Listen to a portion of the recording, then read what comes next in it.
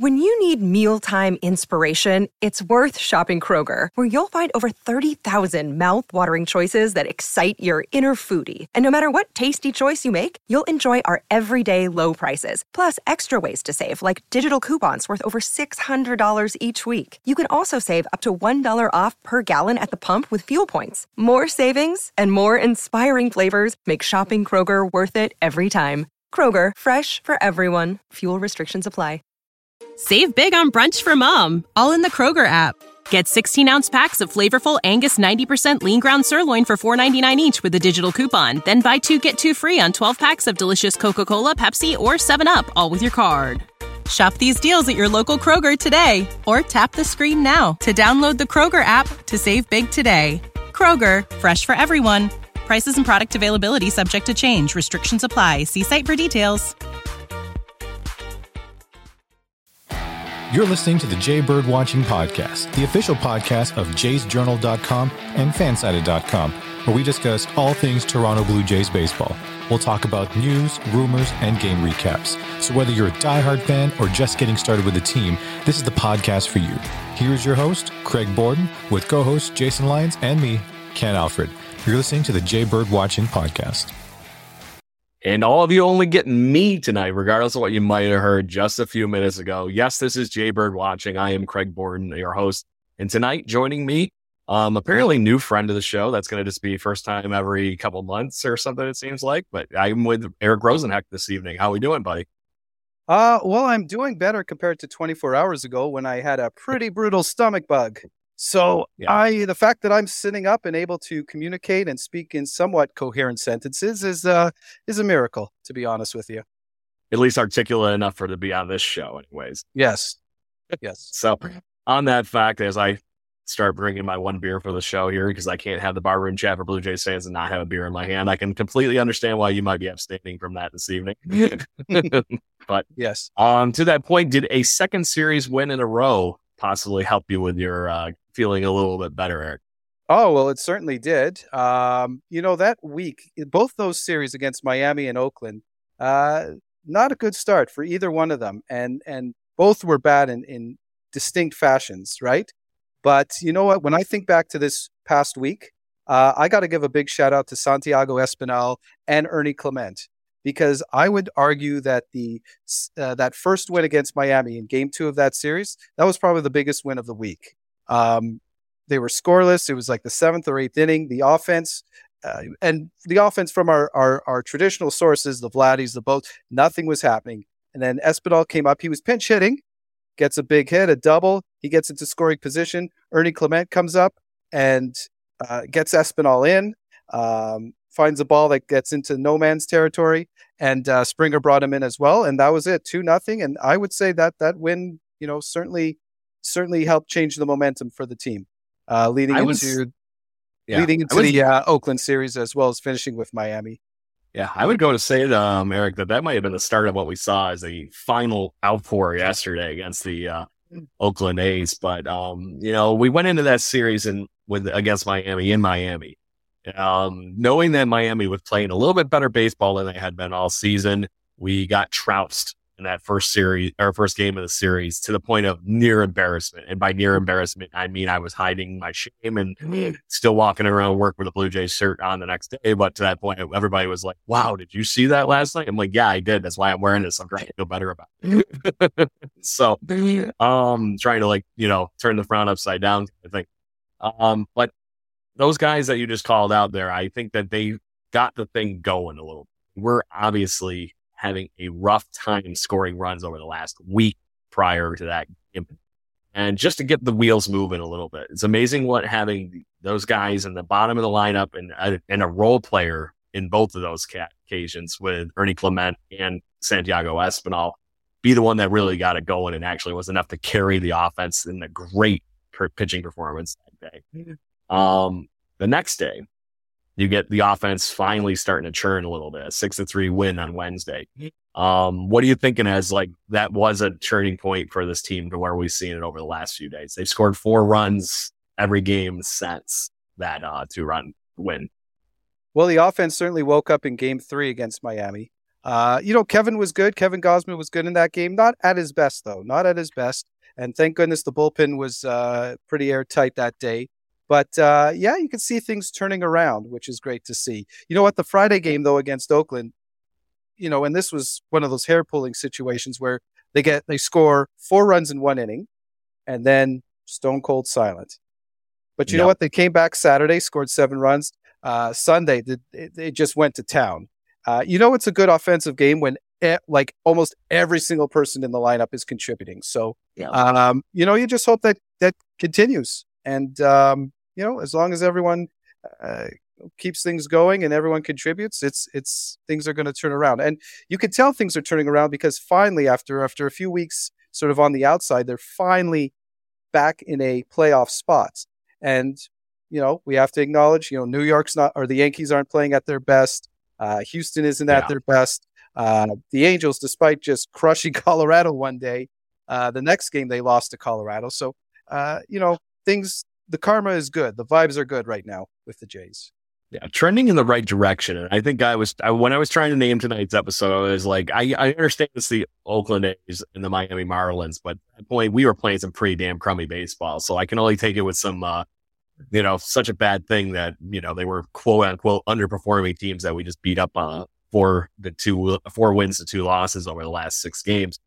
But it just felt like, Saturday that the team got their swagger a little bit. Vladdy finally hits a home run in the Rogers Center for the first time this season, and then turns around and does the same thing the following day. Feels like things were going back to normal, and I don't know if it was just a weight lifted off their shoulders. You saw them celebrating after that first home run on Saturday for Vladdy in Rogers Center, and it was like, okay, now he's allowed to have fun. After the game, he took the shirt thing and split the hat around. But then he kind of does a heel click. He's running off of the field kind of thing. So I've been wondering when this team starts having fun again and starts clicking to that same avenue. Did you feel like that maybe have happened? There was a little bit of reversal over the weekend. Yeah, well, you know what? Winning cures all. Winning cures all. When you think back to 2015, 2016, 2015, when they're just steamrolling their way to a division title, everything is clicking. Everyone's smiling. Everything is positive. 2016 was a different story, if you remember. They had to sort of scratch and claw their way to get into a playoff spot. And, August, they kind of went through a little bit of a funk and things weren't going well. And suddenly you heard about, the things in the clubhouse aren't good. The guys aren't getting along. All these negative things. And then suddenly they win. They managed to pull it out, and we're not hearing those things anymore. So, you know what? Yeah. Winning cures everything. And as long as they keep winning, everything's good. Yeah, I did want to, before we talk too much further into the series and stuff like that, is I do want to talk about, obviously, all the outpouring of offense on Sunday and whatnot, and some of the key role players over the weekend as well. But I've been hearing nothing but everybody get on Vlad Jr.'s case for the last how many weeks? And I'm like, don't worry about it. What are you expecting? He's not a bum. He's not it's going to come, and it's going to come like a freaking force of nature at some point. And the thing I think tells me, Eric, is he was doing good. Yeah, you know what? Vladdy. This is what drives me crazy about how people treat Vladdy. Like Toronto sports fans, and Toronto sports fans, Blue Jays fans, they've built up Vladdy to a certain level. They've put so many expectations on this guy, even before he got there, even way back in 2018 when people are like, it's one home run in Montreal and everybody loses their exactly. Right? Even before that, even before when him and Bo were playing in Dunedin, people were hyping this guy up. And I just, I remember watching it. I'm thinking, this kid, he's 19, 20. What are you doing? Right? What are we doing here? It reminds me of what in the NHL, when they draft all these young players and, all these exceedingly crazy expectations we put on people. Oh, you mean how I'm wearing a Buffalo Sabres shirt right now, and the fact that Jack Eichel sucked for how many years? That's and now he wins the Stanley Cup. I was going to say that's Stanley Cup champion Jack Eichel. Yes. Yes, you get to say that, just like Ryan O'Reilly did the year after he left Buffalo. And I just think it's hilarious, too, because right now that Ryan O'Reilly is looking pretty damn good for the Buffalo Sabres in a trade and getting everybody back to what's going to be a winning team here quickly in Buffalo here. But the Vladdy thing, I agree with you. It's like, you can only set the bar so high. We knew he was going to be good, but I just, I look at his stat line. If you were telling me he was shit and I was a guy who didn't watch the games and would look at this stat line, I was like, what's the problem? Exactly. He's got People 49 expect RBIs, 11 home runs, and 284. That's right there. exactly. He's a solid offensive contributor, but we've built him up, we've hyped him up so much that we expect him to hit 50 home runs and collect 100 RBIs and have an OPS over 1.00. So this is just So I want to point doesn't this out. surprise me. Yeah, I'm going to list off another gentleman that's got very similar numbers on minus the batting average. And as soon as I tell you the name, you're going to be like, okay, well, that's him. 255 batting average, 17 home runs, 41 RBIs, and he scored 40 or 50 runs. You have any guess on who it might be? Is this a player on the Jays? It is a Major League Baseball great. I will give you a division is American League East or West. I mean, sorry. Oh, is it Shohei? You're not too far off. Trout.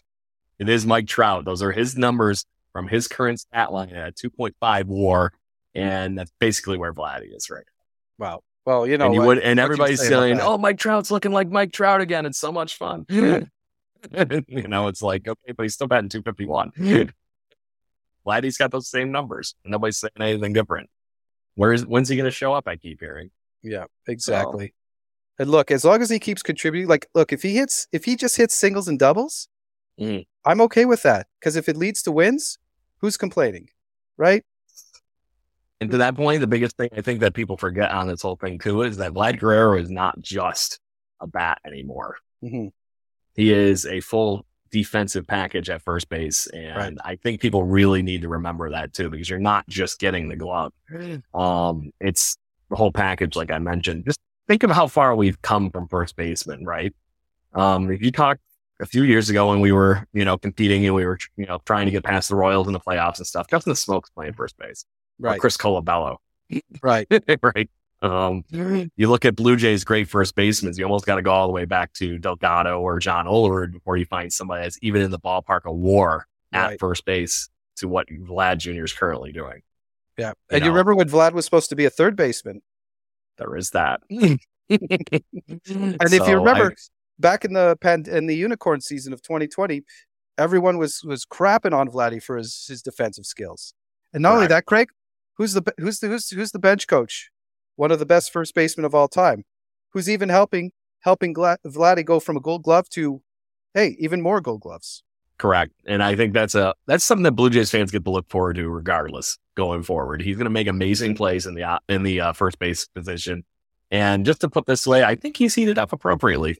Over the last week, he is batting .350 with 7 RBIs, 2 home runs, and 3 triples. I'd say he's figured it out again. Yeah, I would agree with that.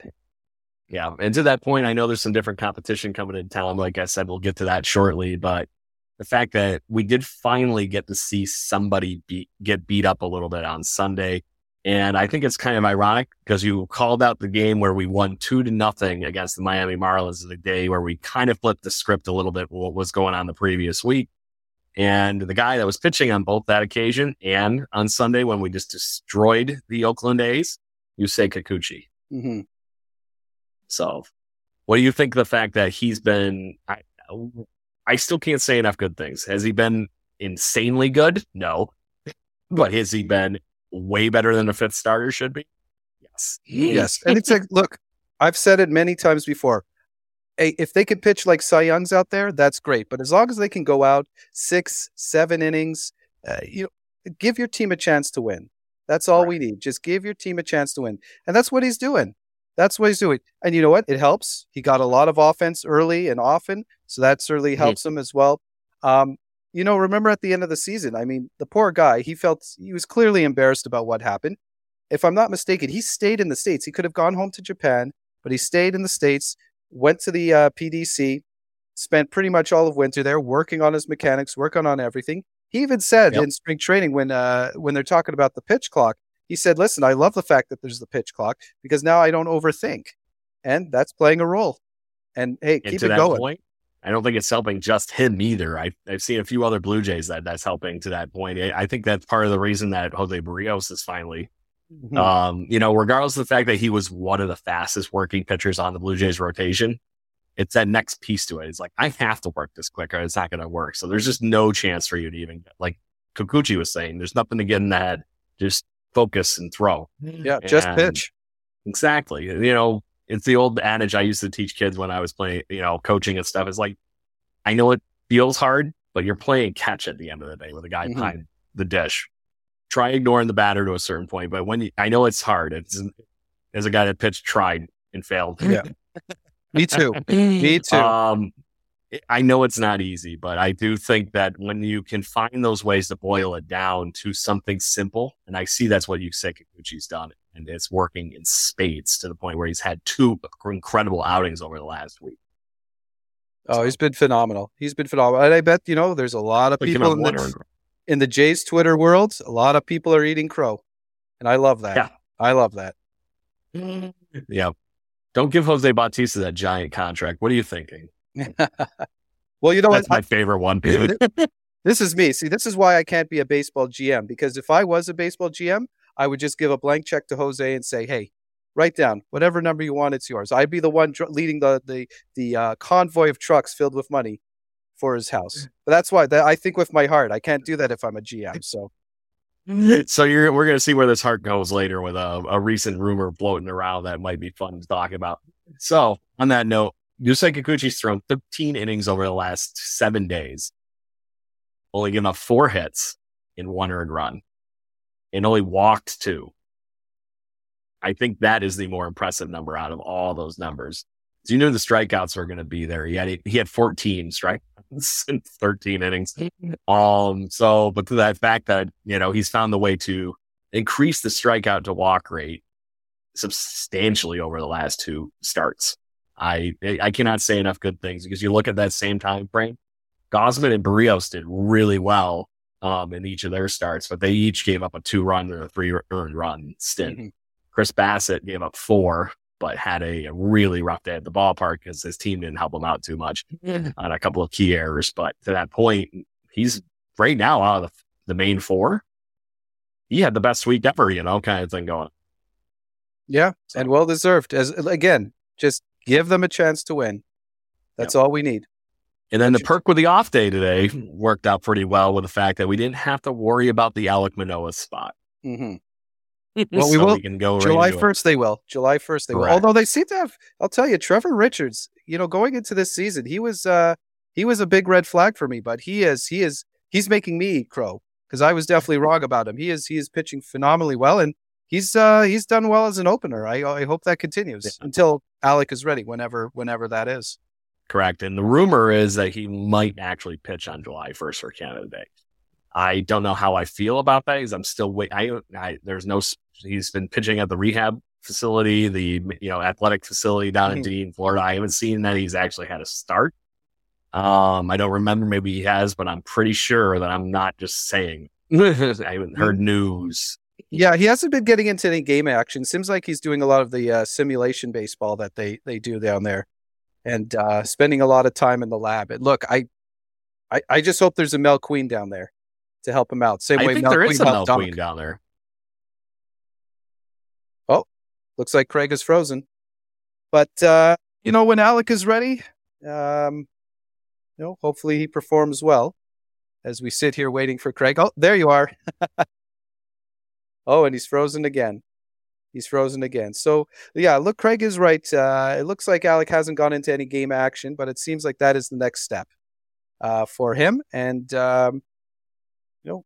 we don't see what's going on down there.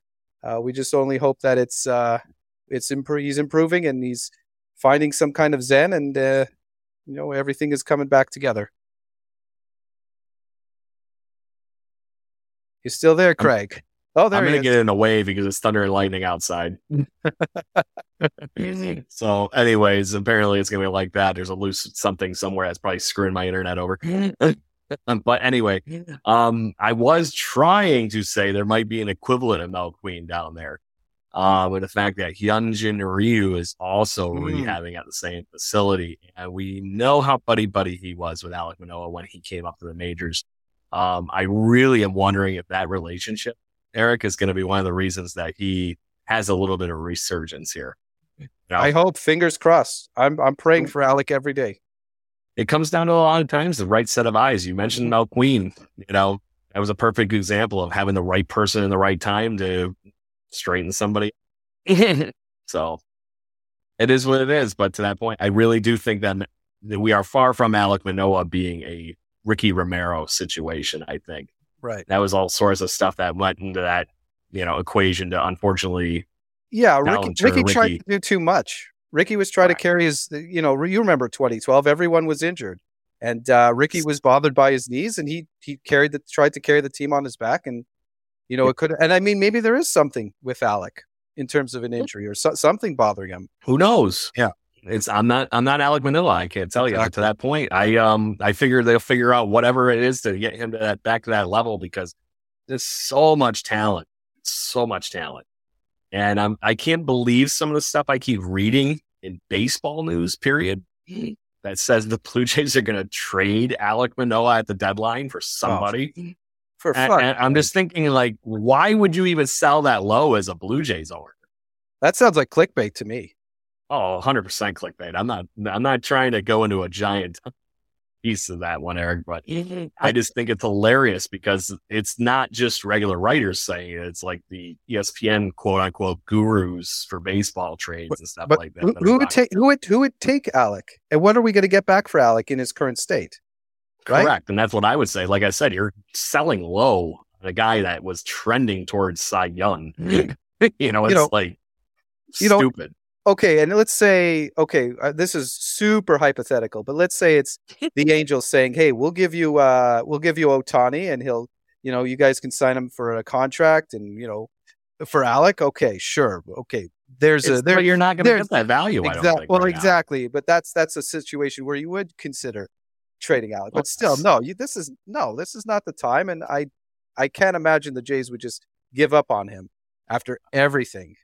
You talk about a Blue Jay prospect or somebody as a young arm that would get traded before him. Ricky Tiedemann would be on the block quicker than I would think Alek Manoah would be. Exactly. But to that point, I love Ricky Tiedemann too, and I look forward to seeing more from Ricky Tiedemann.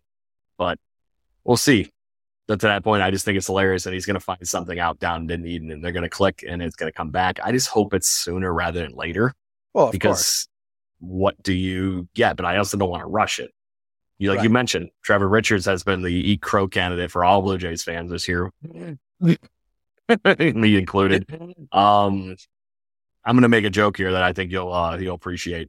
Trevor Richards is this year's Aaron Loop. My God, and Loop's still going. I think he's with the Angels, is he not? And he's actually doing quite well still with the Angels, or at least he was up until this year. I don't know what his current stuff looks like this year.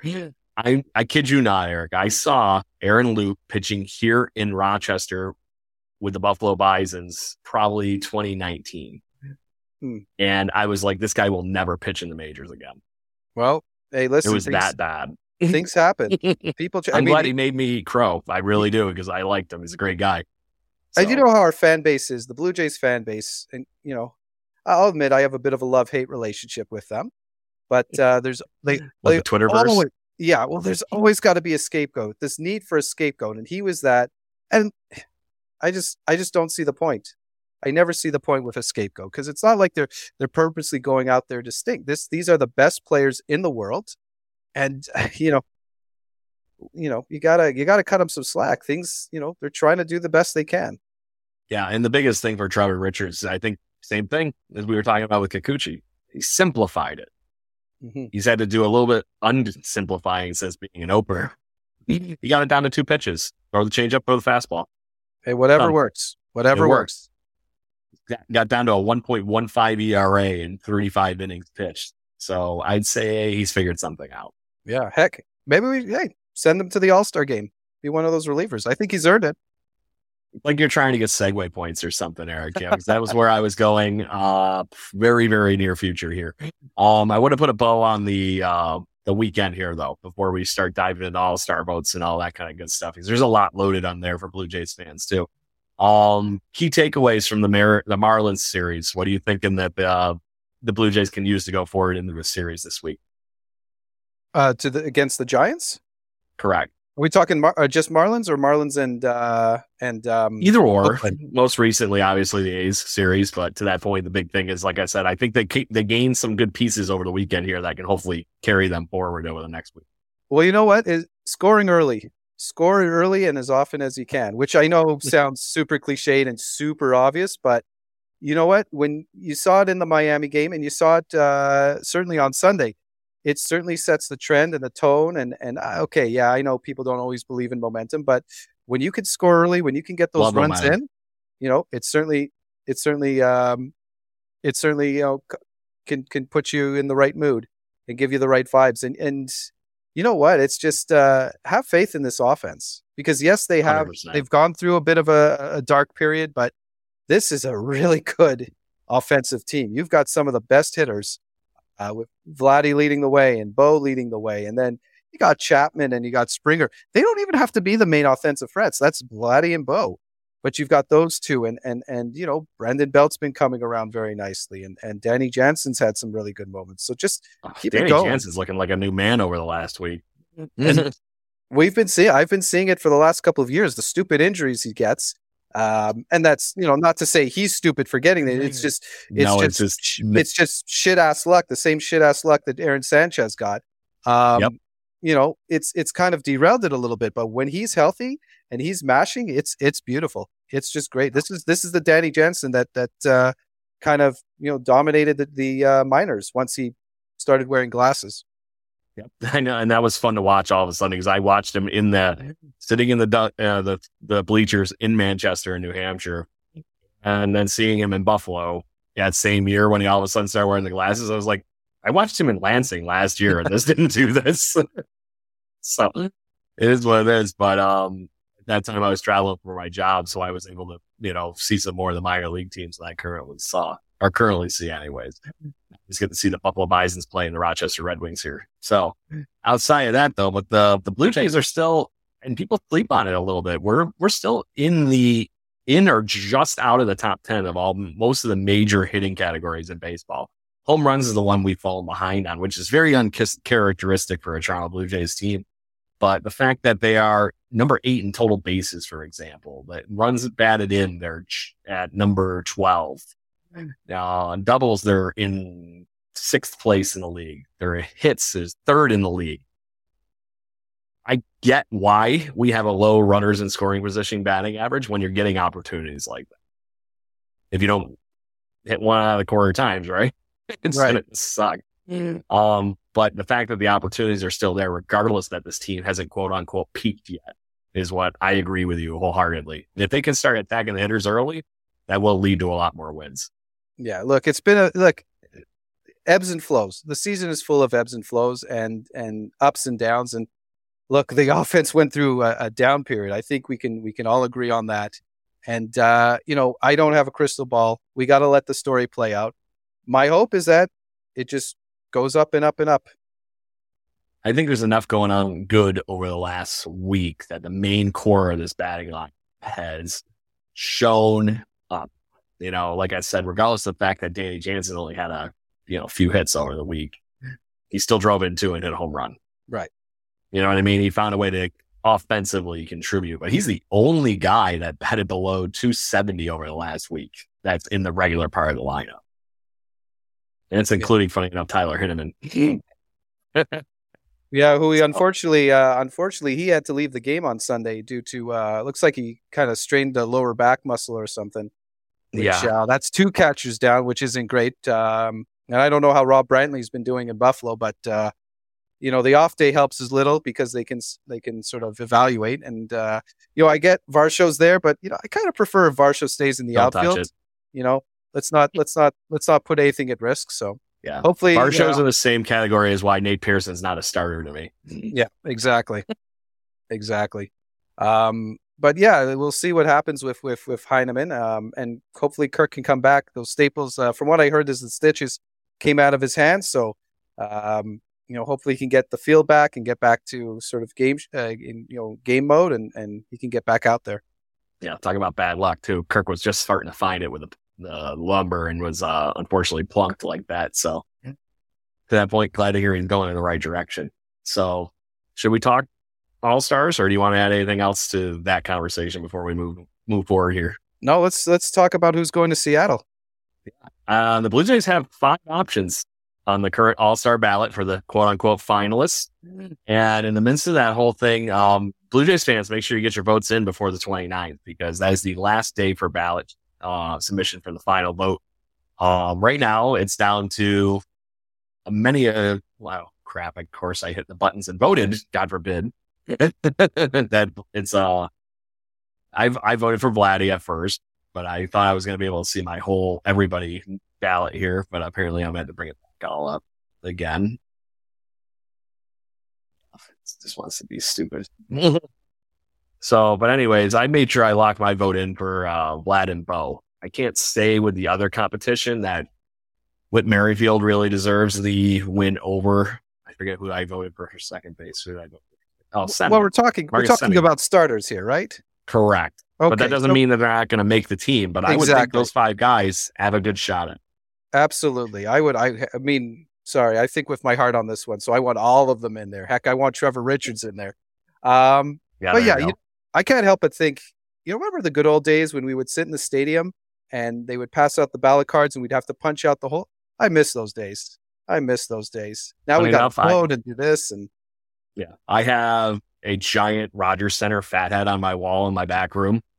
And it's easily like 6 feet long. So like 3 meters wide and stuff like that. So in the midst of that, where the camera shot was taken from like right behind home plate up on the 500 level, you could see people punching out the holes in those All-Star. And then my favorite Blue Jay of all time is on the Jumbotron for the giant picture on my wall. Okay. Kelly fucking Johnson. KJ? KJ. Oh, wow. I was not expecting that. I thought you were going to go with Kelly Gruber. And that was, by the way, sarcasm, because Kelly Johnson was far from my favorite Toronto Blue Jay. Yeah, well, I would. No disrespect to Kelly Johnson. He was a decent infielder, but correct. Favorite Blue Jay? I don't know. Yeah, exactly. But at that point, I was like, oh, like, yeah. So I pulled the thing. I was in like 2015. I saw it on Amazon-ish. I'm like, oh, I could use something for my house. Go on it while I'm in the middle of the desert traveling. And I'm like, they'll be there when I get home. I'll put it up on the wall. Pull out the giant tube, unroll it. And I'm like, Kelly Johnson. Wow. Are you kidding me? Out of all the people, clearly the person that took that picture wasn't paying attention to the scoreboard that day. They were there to take a picture. All I remember with Kelly Johnson, again, a decent infielder. He managed to wake his way to the Rays, and I was at a game. It was Carlos. It was the day they put Carlos Delgado on the wall on the the wall of excellence. Excellence, yeah. The level of excellence, and R.A. Dickey was on the mound, and the knuckleball didn't dance to Kelly Johnson, and Johnson just crushed it. And that's my memory. That's my memory of former Blue Jay in a Rays uniform coming back to haunt the team. Google search isn't too friendly to Kelly Johnson, by the way. Came up as about 15 different engineers first before you find baseball player. And that was longer ago than I thought. That was 2012 was when he was last on the Blue Jays. Yeah. Because I think he came over with it was during the Aaron Hell trade. Yeah, that was exactly. He came from Arizona. That was a fun team that didn't go anywhere. 2012? Oh, of course. Well, we just mentioned it with Ricky Romero.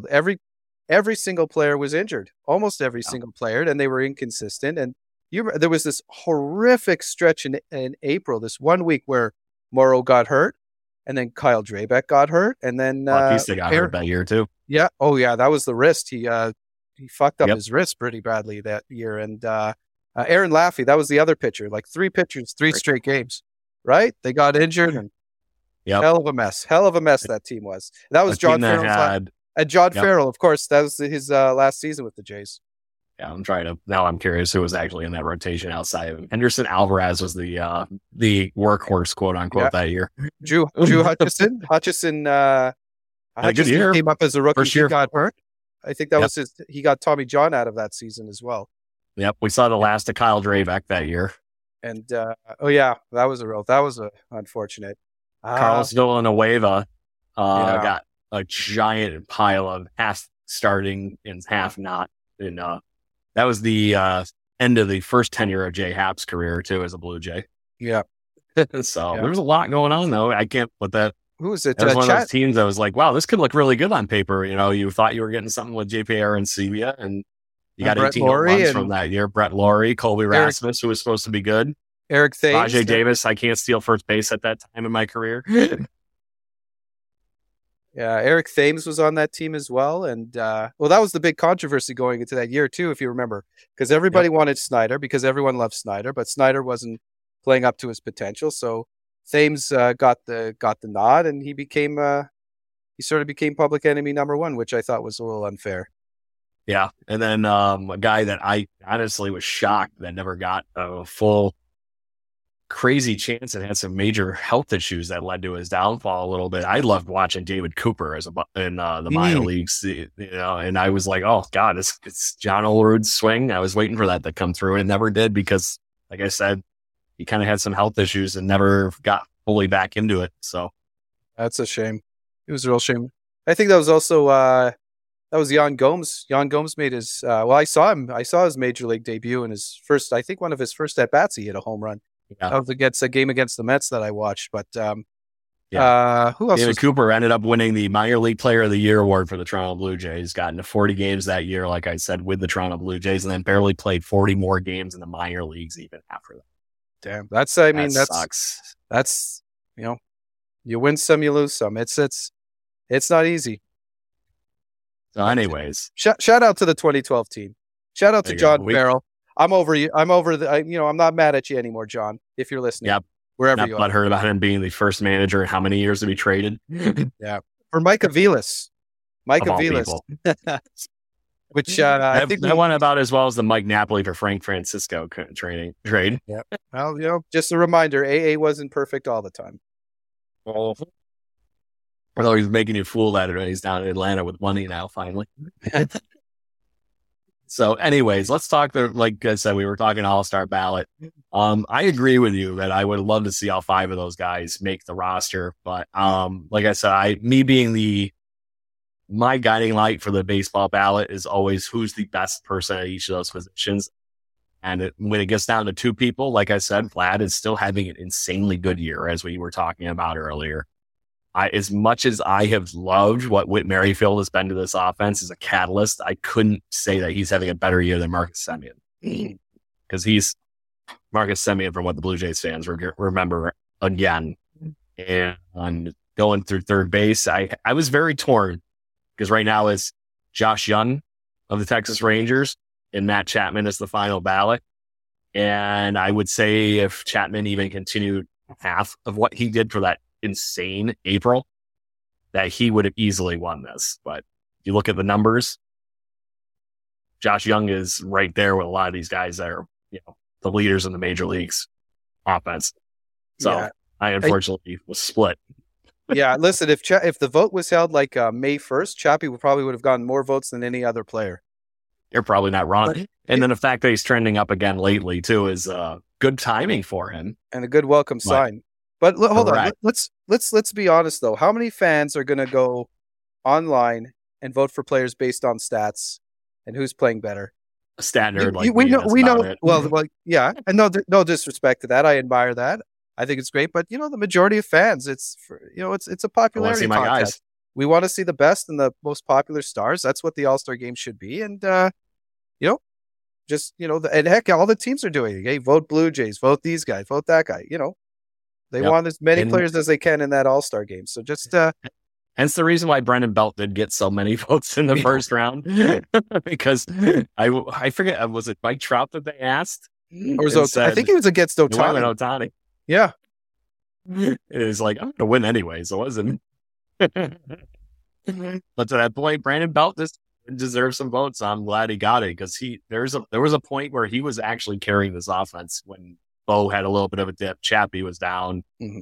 And Vlad was, you know, just doing, that was honestly, if you talk about the downside of Vlad, that was the week that he was just swinging at everything kind of thing. So it worked out though. Like I said, I think he's been slowly building back up to that. And then going to shortstop, Eric, I really don't think there's a contest here at all. Oh, it's got to be Bichette. Bo Bichette has been one of the best shortstops in baseball, especially when you look purely at offense. You know what? When you need mealtime inspiration, it's worth shopping Kroger, where you'll find over 30,000 mouth-watering choices that excite your inner foodie. And no matter what tasty choice you make, you'll enjoy our everyday low prices, plus extra ways to save, like digital coupons worth over $600 each week. You can also save up to $1 off per gallon at the pump with fuel points. More savings and more inspiring flavors make shopping Kroger worth it every time. Kroger, fresh for everyone. Fuel restrictions apply. Save big on brunch for mom, all in the Kroger app. Get 16-ounce packs of flavorful Angus 90% lean ground sirloin for $4.99 each with a digital coupon. Then buy 2, get 2 free on 12 packs of delicious Coca-Cola, Pepsi, or 7-Up, all with your card. Shop these deals at your local Kroger today, or tap the screen now to download the Kroger app to save big today. Kroger, fresh for everyone. Prices and product availability subject to change. Restrictions apply. See site for details. Since what, like mid-August of last year, Bo Bichette's been one of the best players in baseball, period. Correct. So if he's his position, I mean, if he's not starting at short in Seattle, it's a crime against humanity. I tend to agree with you on that fact. Batting .318 with 47 home runs and an OPS of 856. I'm sorry to say that, the only guys that are beating him are Yordan Alvarez on this ballot, Randy Arozarena, and Aaron Judge. And those three guys don't get as many at bats that Bo Bichette does. You know what? Obviously I could see Judge getting more votes, but the other guys, no way. No, but to that point, I would think those guys are deserving. There is that too. And honestly, I'd be shocked if he isn't the leading vote getter going into this too. So and it has happened. It fits.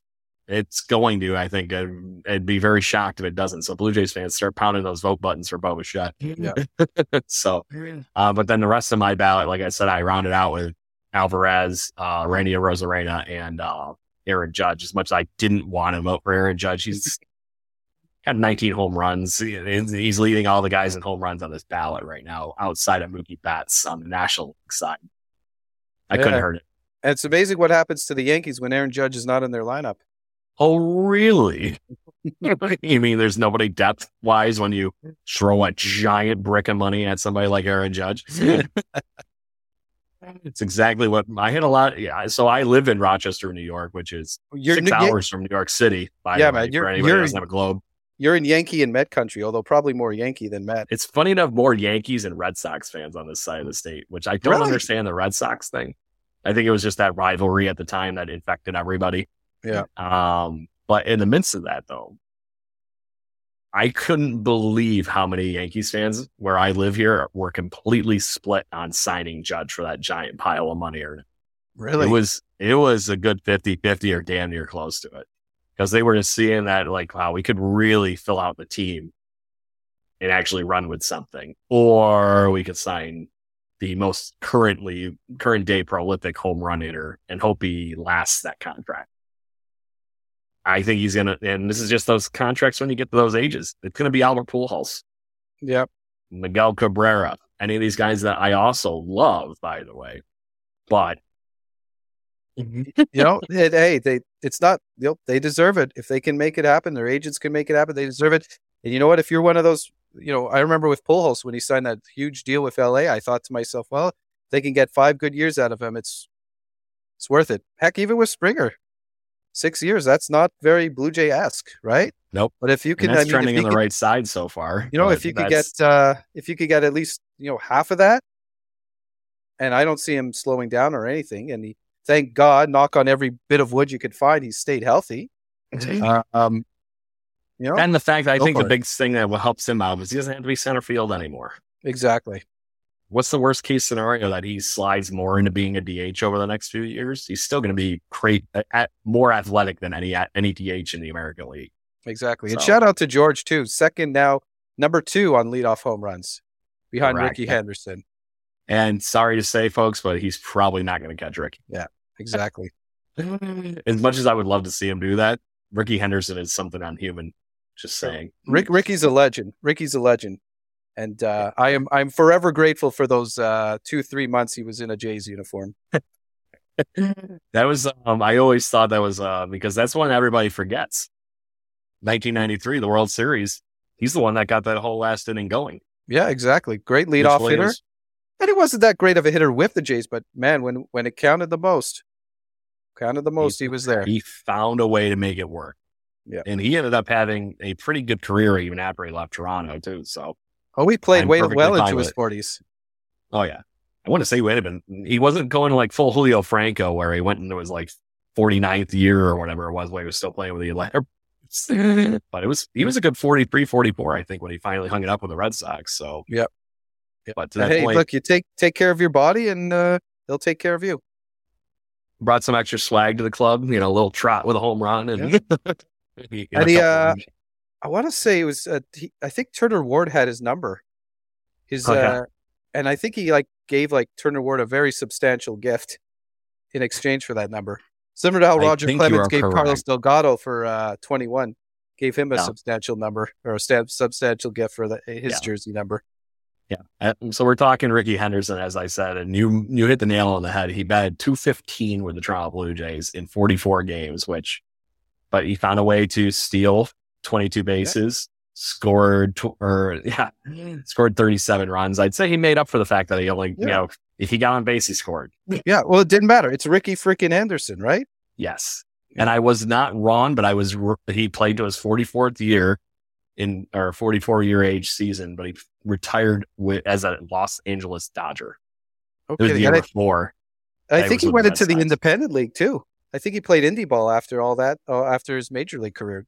I think there's a 30 for 30 documentary on that, or remember hearing something about that. It's fun stuff either way. But to that point, I'm just glad you have people like Ricky around the game that love to play regardless. And it was fun, something different to watch. Wasn't home runs all the time. Beat you with everything and every little skill that he had. So good stuff. But anyways, is there anything else you would like to put a bow on the All-Star game other than we have to talk that Kevin Gausman probably should be pitching? Yeah, absolutely. Kevin Gausman should be pitching it. I'm all for it. And I mean, actually, you know what? When it comes to All-Star games, I'm a little bit, I don't know. I get a little a little hesitant when the pitchers go in there, just because I don't want them to screw up their arms or anything. But you know what? If he could throw an inning there, I'm all for it. I will say that some of the best TV I've seen in baseball in a long, long time was last year with the All-Star break with Alek Manoah, and then talking to him while pitching. And you know what? I'm probably the only schmuck in the world that was watching the international feed off of Sportsnet. So I didn't get to hear that. I didn't watch the Fox feed. I was watching Sportsnet, so I had no idea what was going on. It was until after. And I'm like, God damn it. I don't get I usually stream through one of my phones or my laptop or something. So I got to go with what Sportsnet does, and they usually use the international feed. So anyway, that's on me. That's on me. Yeah. My mistake. 3 punches and you were out. So I wanted to play around with something, but I want to give you one headline that I was actually surprised to read not too long before the stuff here. Pat Malataro of the Buffalo Bisons, he's their beat writer and their announcer, wrote that Yusver Zulueta actually is being announced to the 2023 Futures game. Mm-hmm. So that is a Blue Jay prospect that many Blue Jays fans got to see this spring. A little tantalizing as far as it goes there. He's got some really cool weapons that could actually maybe help this team. I always, listen, prospects always kind of make me a little nervous because, if you're in the system, anybody can make it, right? Correct. Sometimes the players that, sometimes those prospects don't make it. Sometimes those prospects don't always live up to their potential. And then sometimes you got players drafted in these, these backgrounds that actually become superstars, right? Like Kevin Pillar was I might not say Kevin Pillar is a superstar, but, he was drafted in a round where a lot of players don't make it past single A. So, and the fact that he almost won 2 Gold Gloves against our current center, right? Yeah. So more of the reasons I used to hate Kevin Kiermaier, but that's besides the point. I tell you got to look good in that Kevin Kiermaier jersey at the end of the year. Someday, somehow. To that point, as much as I'd love to vote for him, I couldn't vote for him over those 3 gentlemen that I was mentioning a minute ago. So this guy with only 18 RBIs versus a guy with 50 was I'd love to, but I can't do it. Well, he might come in, get in through the back door. Maybe a player, maybe a player can't go, so they'll bring him in. It wouldn't shock me if that's how him and Merrifield get on the roster, because I really would be shocked at this point. Aaron Judge actually does make a performance. And that's how Espinal got in. A beautiful, beautiful moment when they announced it and everyone's giving him a hug, and well deserved too. Correct, because you talk about guys that were fire last year. Mm-hmm.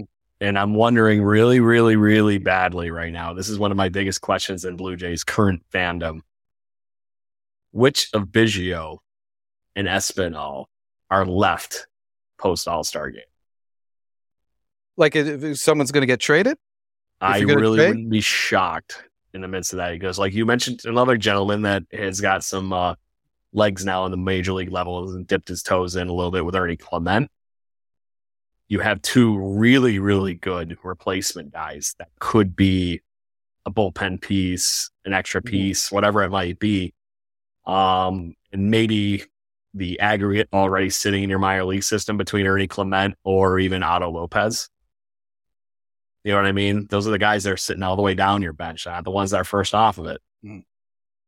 Well, you know what? It's probably going to be whoever's got the hotter hand could bring you the bigger value, right?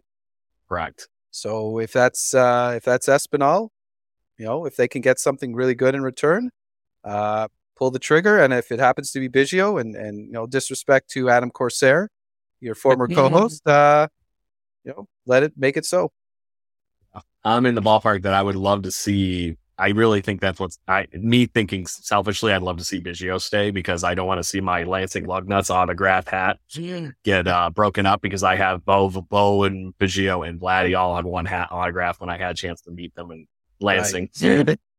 So I would love to see him finally kick it in and earn a spot on this team.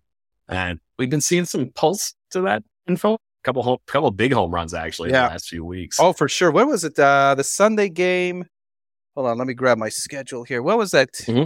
This last Sunday home game. Was that Minnesota where he hit that huge bomb? Yeah, that was the one with against Minnesota. It was the only win I think we got, and then he had the big 3-run home run yesterday. Yeah, to really put it over the top. Really capped it well. I mean, there was another one earlier in the season too. I think against Chicago, where he had a big 3-run bomb. So, you know what? I mean, it's been he's had a rough season, but he's gotten better. And, he's just, he's a contributor. He's a supporting cast member. And if he could support them as best as he can, it's good that he can play multiple positions. And maybe that could be a deciding factor too, in terms of Espinal versus Biggio, who you're going to trade. And that might be the reason one of them is more marketable than the other. You can roll the dice any way you want, but I really am. You look at how this team needs to improve, and we've seen that the hole is getting to Romano and Swanson. And I really am wondering what they're going to be doing over the next few weeks to possibly bolster that part of the bullpen, or even start at the end where Romano is and push everything back. And I'll give you a 50-50 which things go. We were talking a few weeks ago, as I'm sure you heard, I would love to see Liam Hendricks back in Blue Jays. Yeah, likewise. So, and then to that point, I'm even thinking I'd pour more gas on that fire too with another free agent looking at the White Sox too and just steal Lucas Giolito right now. Mm-hmm. So what do they got to look forward to? The White Sox are a dumpster fire right now. They look like they're, and I'm not trying to be mean with that statement, but it just looks like they can't even communicate on the field, let alone win a ball game. But they've scraped a few together, but they're far from a playoff team. Well, if they're selling, it's worth I'd be shocked if they aren't at this point. Speaking of selling, there is a rumor circulating around Yankees fans that Josh Donaldson might not be with the team much longer. Yeah, well, he's become a bit of a sort of public enemy number one. I mean, we talk about scapegoats, fan bases having scapegoats. It seems like he's he's one right there. He's the scapegoat, and I mean, the guy's just not. It's not the 2015 Josh Donaldson. No, even close. But you talk about a guy that knows how to win games. And the biggest thing the Yankees have is they got all these youngsters that are starting to come on. And it's still pop. He still has that pop in his bat. I'd be curious that how well a tandem of Belt and Donaldson would look rotating Gerard DH if he somehow slipped out to the point where he was actually released by the Yankees, because I don't think anybody's picking him up on a waiver. I really don't. They're not going to want to take $20 million that are left on his contract. So I think he's going to get released, and the Yankees are going to end up chewing all that money one way or the other if they do decide to go that avenue. I'd take a mildly or a full minimum major league payment on Josh Donaldson to see if that tips us over the hurdle here, especially if you do lose, like we were talking about with the, let's say you trade Espinal or Biggio. Now you got a spot that you could just throw a little bit of money at with somebody like Josh Donaldson, and maybe it tips over the edge here. It could be another Brandon Belt level captain in your dugout. Yeah, could be good for just rounding, getting the troops together. And I know a lot of people on Jay's Twitter would love that. I know a lot of people on Jay's Twitter would probably hate that as well and be furious. We did the other version of this last week with Mark Stroman. Yeah. I don't care who it is at this point.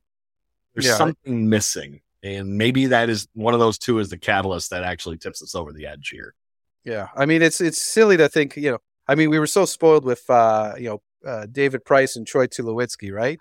So that set the bar really high for everybody here in the fan base. So, yeah. But hey, any the fact that Donaldson was the one that really started all of that with trades in the previous offseason. So, and sometimes it just takes, just a simple trade can really go do wonder. I mean, the Whit Merrifield trade last year, that's really paid dividends. Yeah. And we're just waiting for that next piece, like I said at this point. I still don't know what the catalyst is for this team. And maybe it was just glad to get his swagger back this weekend. Could be that damn simple. I have no idea.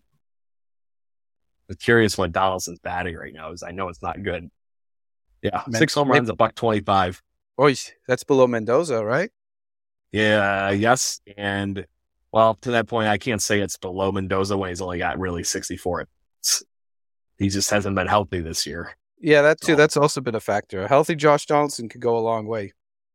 21 games, 71 plate appearances, 6 home runs, 8 RBIs. Somehow scored 9 runs too. That's the thing. And one really ridiculous play at third base the other day. You saw that one. I didn't see that one. I didn't think he had arm like that anymore because you sure as shit last year he was in a Blue Jay uniform. Didn't see this kind of arm. So, but hey, like I said, if that's the difference between a guy that's minor leaguer that's not really cut, I'd take a risk on Josh Donaldson being the last guy on our bench. Never know what he comes in and does and just swings it, right? He still has that pop.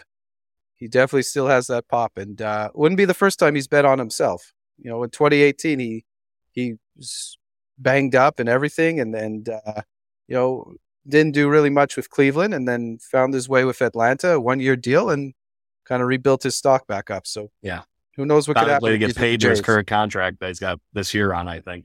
Yeah. But at the age 37 season, how much is left into it? But to that point, maybe he's that guy that comes in for a key clutch at bat. I really don't know. But to that point, I would not bet against Josh Donaldson on any level of finding some way to contribute to a ball club. So that's me. He was the answer to one of our trivia questions this week. Yeah, I've been seeing that. I didn't even do that on purpose. So do you remember the question? No, I can't. You got to give it to me again. Although it looks like you already gave me the answer. Yeah, I know. But to that point, I'll see if you can work backwards here. He is the all-time Blue Jays leader in walk-off home runs. 5 in 2015. And I saw one of those live at the last game of the season, or last game of the regular season. I almost passed out from the excitement. It was one of those things where you just jump up and you're going nuts, and like literally everything starts spinning. And I had to, I was in the 200s, so I just tried to hold my ground and hope I didn't crash into anybody. But I've only seen one out of all the baseball games I've been to in my whole life. I've only been present for one walk-off home run. Oh yeah, it was a Blue Jays one, thankfully. And I'll give you the stories. Now you're curious. Yeah, of course I am. Everyone's curious. I went up for Vladdy Mania for his debut. I went up for the night. I was at that game too. I went up. I stayed with Brendan Panicar because I'm like, dude, let's go. And he's like, all right, fine, let's go. Yeah. And so I went up and drove up and hung out with him and his now wife. And in the midst of that, had a really good evening. And that was a great game to see, And when it comes down to the last inning, the two people that are the least likeliest people to hit home runs in Blue Jays history had home runs in that, with Eric Sogard Yep.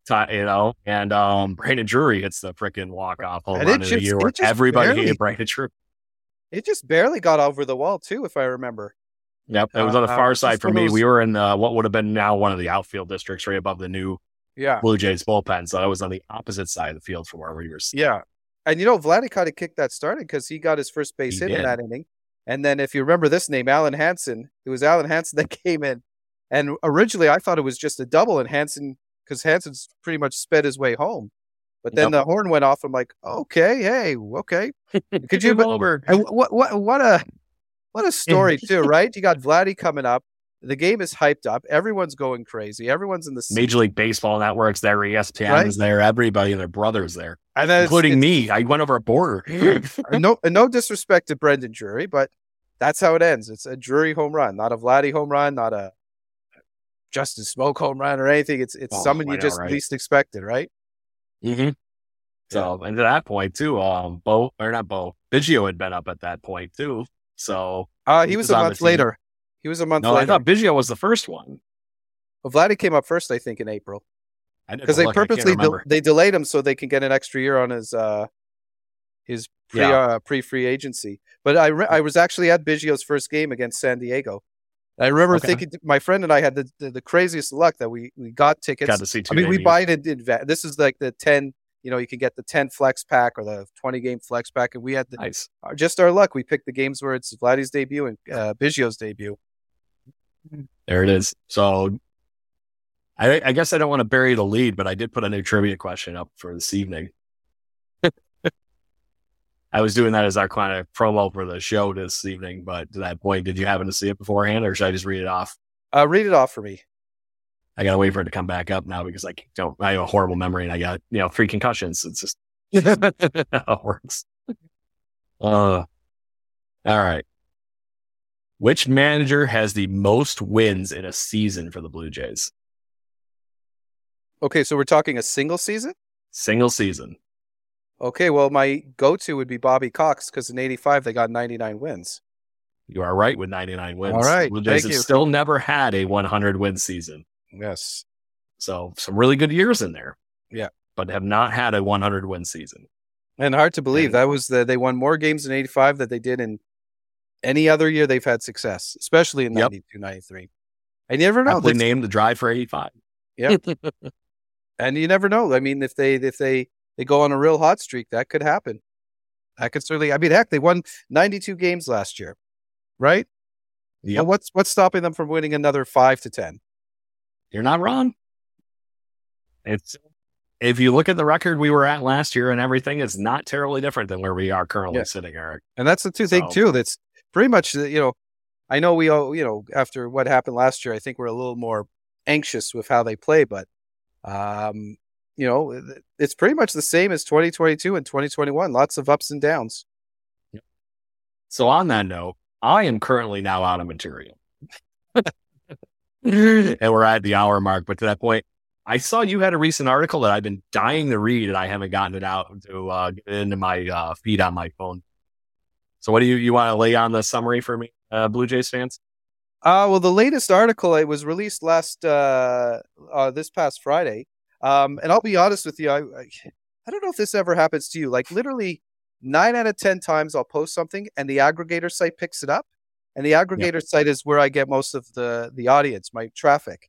But every 1 out of 10 times, for whatever reason, it misses the net. The aggregator misses it and it doesn't go up. And it just, I mean, I'm not expecting thousands of eyeballs on this, but this is one of those articles. 50 would be nice. Yeah. It's one of those things. It's just one of those things where it doesn't go up. And I think it's too sort of because I purposely structure my headlines so that it does get picked up. But the most recent article had to do with the municipal election. Today is a municipal election in Toronto. And we're electing, it's a by-election actually. We're electing a new mayor after the previous mayor, John Tory, did had a sexual relationship with one of his staff members, which brings it's just like every governor here in New York, dude. Well, so this is the thing. So I don't know if you follow Toronto politics, but this John Tory buttoned down guy. They, at City Hall, the press would say, "Oh, he's no story Tory." This guy was like, the most, conservative, buttoned down guy, Anglo-Saxon guy, that you could think of. And then just, and of course, it's not the first time a politician's cheated on his partner or whatever, but like, it just, no one could beat this guy. This guy won 3 municipal elections in a row, and then this thing just took him out. This thing completely ruined everything for him, and he stepped down. So there were 102 candidates running for mayor of Toronto, and you should have seen the ballot, Craig. It was like it was like a fathead poster, to be honest with you. Yeah, it was that big, and I don't know if the it's like you're filling your Final Four bracket in. It pretty much, even like it just times it was like the old, we talked about the All-Star punch card ballots. Think of that, and then put some steroids in it, and that's what the by-election ballot looked like. But I know all you Canadians get to just enjoy the wonderful soap opera that is American politics from afar, which I can't say I feel terrible sympathy for right now, knowing what I deal with on a week. But to that point, it's amazing the level of weird and crazy that just goes on in politics in general. It doesn't matter what country you live in. There's always somebody. Exactly. And anyway, so it's by-election day, and I'm on a news site right now. So whoever's listening to this will already know what's happened. But I can tell you that it appears that Olivia Chow has won the election. So she's going to be the new mayor of Toronto. And looks like she got over 264,000 votes. The runner-up, Anna Bailão, she got, looks like about just under 232,000. And John Tory endorsed Anna Bailão and to sort of in the election after he's like, I'm not going to participate in the election. I'm not going to endorse anybody. And then a few weeks later, he's like, everyone vote for Anna. There you go. It is what it is. So it looks like Olivia Chow is going to be the new mayor of Toronto. And anyway, so my recent article. If anybody wants to read it, we just retweeted it from our account. So there we go. So made sure I got you one more click.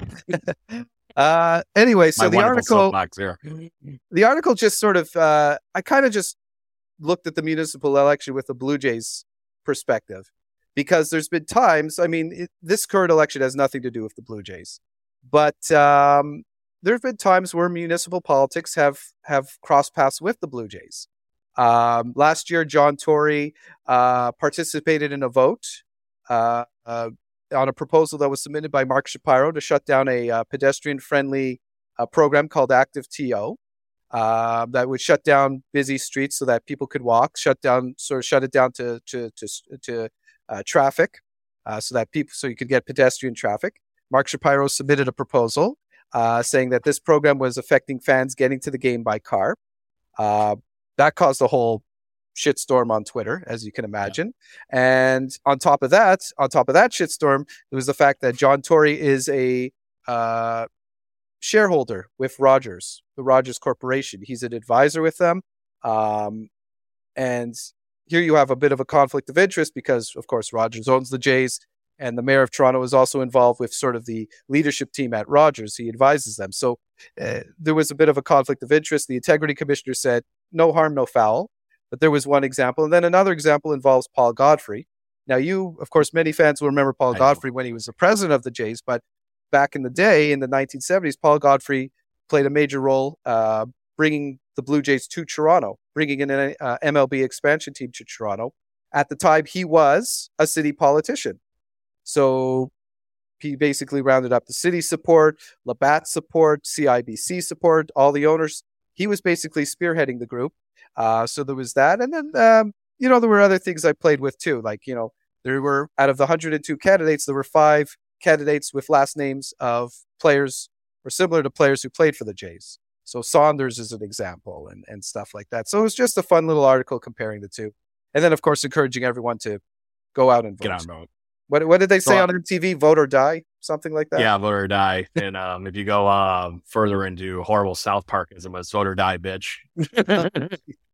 But in the midst of that, funny enough, you mentioned some of that stuff that is basically trivia stuff to me. Here, do you know what other teams were up or what other cities were up for expansions during the year the Blue Jays were? And then it would have been the following one would turn into being the Miami Marlins and the Colorado Rockies.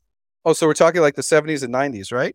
Yes. Okay, so I could tell you Buffalo would have been one because and that was where I was going. Yeah, because a couple years ago I did a post about Buffalo trying to be a major league city, and they got Larry King involved, and there's a video of Larry King sort of hosting this proposal. Come to Buffalo, it'll be okay.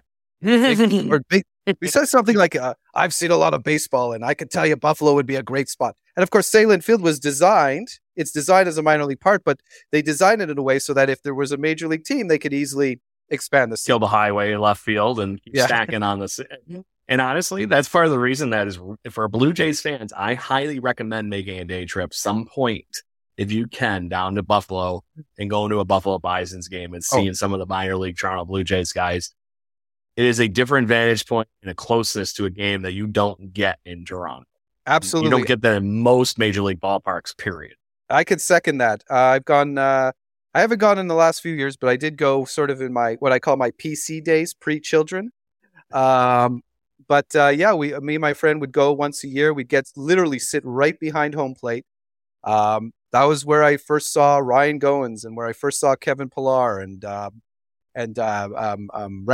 oh my goodness, why am I blanking on today? Rowdy Tellez. Rowdy. And, I saw Ricky Romero start with the Bisons and Drew Hutchison with the Bisons when they were trying to figure themselves out. And you're absolutely right. It was an absolute blast. I love, I don't know his name, but hey, you stink. The super fan. I don't know his name, but there's the Conehead that also runs around saying and the Conehead. Yeah. Awesome guy. Me and my buddy, we'd have a great time. We then head over to, what was it called? Galleria Mall in Cheektowaga. Yep. Hit up the restaurants there. And biggest suggestion as a semi-closeness townie, go to the ballpark and then go to Pearl Street Brewery right afterwards. Oh yeah. A 4-floored bar. They make only their own beer outside the fact that they have some deal with the Sabres Arena where they have to serve blue light. But who cares? Drink everything else on the menu because it's spectacular. And they have some of the best bar food I've ever had in my life. But like I said, you will not have a problem getting a table because it's meant to handle everybody going to the hockey arena at night. So it's the place to go down there. It's a really fun time. But then you can go before or after, or just do what I did and forget that I went there afterwards. I had too many beers. There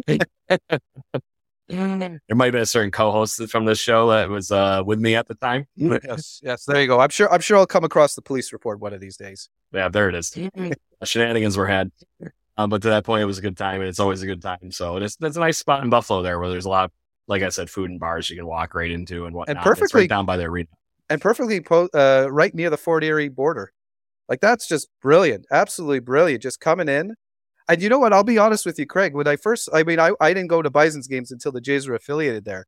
But I remember thinking to myself, holy shit, the Bisons have been around for many, many years. Why did I wait till they were affiliated with the Blue Jays to come visit? I could have gone. I should have, if I knew how good it was, I would have gone sooner. It doesn't matter if they were the Mets affiliate or the Pittsburgh's affiliate, Cleveland's affiliate. I should have gone earlier. I think I would have had a great time, regardless of. For my last trivia thing, did you know that they were actually technically on 2 separate occasions a Major League Baseball team in Buffalo? I did not know that. I knew they used to play in this gigantic War Memorial Stadium, but that's and funny enough, that's where The Natural was filmed. Yeah. So the Buffalo Bisons, they weren't the Buffalo Bisons at the time, but the Buffalo team that has been a AAA affiliate was technically part of the major leagues in like 1908. Oh, wow. And somewhere around that twice. So they were technically a Major League Baseball team for quote unquote the modern era of baseball. Which I think is still hilarious when we're in year 2023 and we're calling things in 1908 still the modern era of baseball. And I'm forever grateful that Buffalo was able to take the Blue Jays in 2020 and 2021. I enjoyed that severely. Oh, of course, because I got to only drive an hour to see them instead of 4. Well, the only problem is when they played the Yankees, it was like pretty much all Yankee crowds. But I couldn't get into those games. Thank goodness we had Buffalo. At least they gave them that little shanty to go in the outfield with as the Yankees opposing dugout and clubhouse and stuff. Yeah, and the Blue Jays have also put a lot of money into Salem Field. Now they've redesigned it and put in a lot of good amenities. And I just hope the Buffalo and Toronto relationship continue. It's perfect. It's I don't want to go back. I don't want to have go back to the days of the 51s being the AAA team. Yeah, or I think they're called something completely different now. I couldn't believe it when I heard it. I was like, the what? Besides, the Aviators. Yeah, Vegas has to get ready. Aviators now. Vegas has to get ready for their Oakland, basically. Yes. And that was a fun topic to talk about last week, too. So, but to that point, that'll be good, fun off-season one. Because if they got a stadium, why isn't Tampa Bay good? And just end all of our horrors for going to the Trot. So, anyway, Eric, I want to make sure I give you your shameless self-promoting bit here. So, you were talking about your article, but tell us about Not So Blue Jays Talk or your website. I think you mean definitely not Blue Jays Talk. There it is. There it is. Definitely not Blue Jays Talk. The blog I've been running since 2012. dnjt.wordpress.com is where you can get it. If you find me on Twitter at the heck, THEHEK, there's a link there as well. And I try, the idea is just to be an alternative to some of the other sites. Why talk about hitting and pitching when Jay's Journal is going to be doing it and Jay's from the Couch is doing it and Bluebird Banter's doing it. So I try to be, I don't want to oppose them. I'm not trying to compete with them because it's me versus, a team of 20 or so. So with each site. So I just like to put something there. So, when you're done going through your Jay's Journal articles, come over to my site and have something, a nice little breath mint. And to that point, you're welcome here to rant anytime you want. Thank you. I'm honored. By the way, before we check out, happy Canada Day and happy 4th of July to you. Same to you, everybody. And to that point, it wouldn't be completely opposed Manoah coming back up. But like I said, I just want to see the Blue Jays win on Canada Day. That's all I care about. And just like many Canadians and us Americans have a nice long weekend here, is I somehow have Monday and Tuesday off for the 3rd and the 4th. Oh, lucky you. We just, because Canada Day is on a Saturday. So Monday is the stat holiday. So gotcha. That's the observed day. Exactly. So either way, I hope everybody has a fun time. I know you all do about the same kind of things we do on a summer holiday where you barbecue out and enjoy it, but hopefully a ball game. Yeah. And have some fun. So, okay. And on that note, you all see me here Monday evening, just like usual. So, Blue Jays fans, until next week, make sure you join us and listen in wherever you get your podcasting. No picks to click, by the way? No picks to click? Well, I don't have enough people here, but if you want to give me your pick. Oh, sure. Why not? Okay, I think I picked Brendan Belt last time, so I'm just going to go with the hot-handed. Hopefully, he stays hot-handed because he's coming out of it of his little slump. But Matt Chapman. Okay, Matt Chapman. Right. Unfortunately, Ken finally lost. It looks like he had Spencer Horowitz because he was leading on him. To that point, if he got some picks when Belt was going to be out longer, it might not have been a bad one. Sorry. So who did you say? I'm going to go with Chapman. Chappie. So then Janos carried over for Jace. And then I might have actually, Vlad won last week for the guest spot finally. So the guest spot got a second one on the board and tied with me. Shoot, who do I want to pick? Just because you're here tonight, Eric, I'm going to pick Double K. Oh, boy.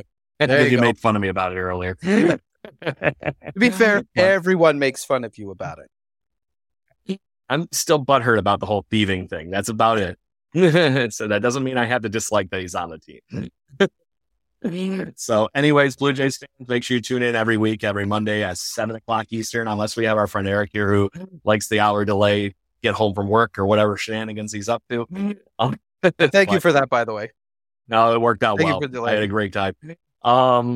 Make sure you join us every Monday night, and we can join around and have some more talk here on Blue Jays Watch or Jaybird Watching and talk Blue Jays baseball in our barroom chat style fun.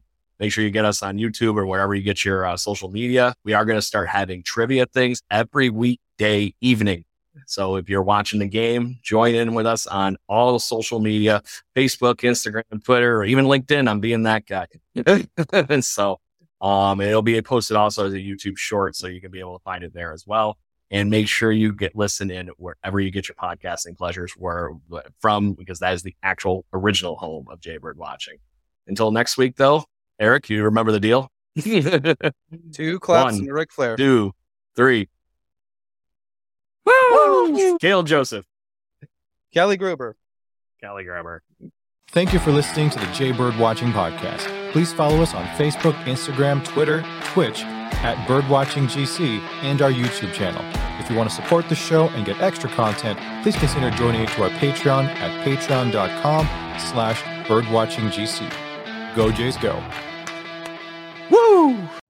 You know how to book flights and hotels. All you're missing is a tool to plan the travel experiences you'll have once you arrive. That's why you need Viator. Book guided tours, activities, excursions, and more in one place to make your trip truly unforgettable. Viator has over 300,000 travel experiences to choose from. Everything from simple tours to extreme adventures and all the niche, interesting stuff in between. So you can plan something that everyone you're traveling with will enjoy. Real traveler reviews give the inside scoop from people who've already been on the experiences you're considering. So you can plan with confidence. Free cancellation helps you plan for the unexpected. And 24/7 customer support means you can travel worry-free. Download the Viator app now and use code Viator10 for 10% off your first booking in the app. Find travel experiences for you. Do more with Viator. When you need mealtime inspiration, it's worth shopping Kroger, where you'll find over 30,000 mouth-watering choices that excite your inner foodie. And no matter what tasty choice you make, you'll enjoy our everyday low prices, plus extra ways to save, like digital coupons worth over $600 each week. You can also save up to $1 off per gallon at the pump with fuel points. More savings and more inspiring flavors make shopping Kroger worth it every time. Kroger, fresh for everyone. Fuel restrictions apply.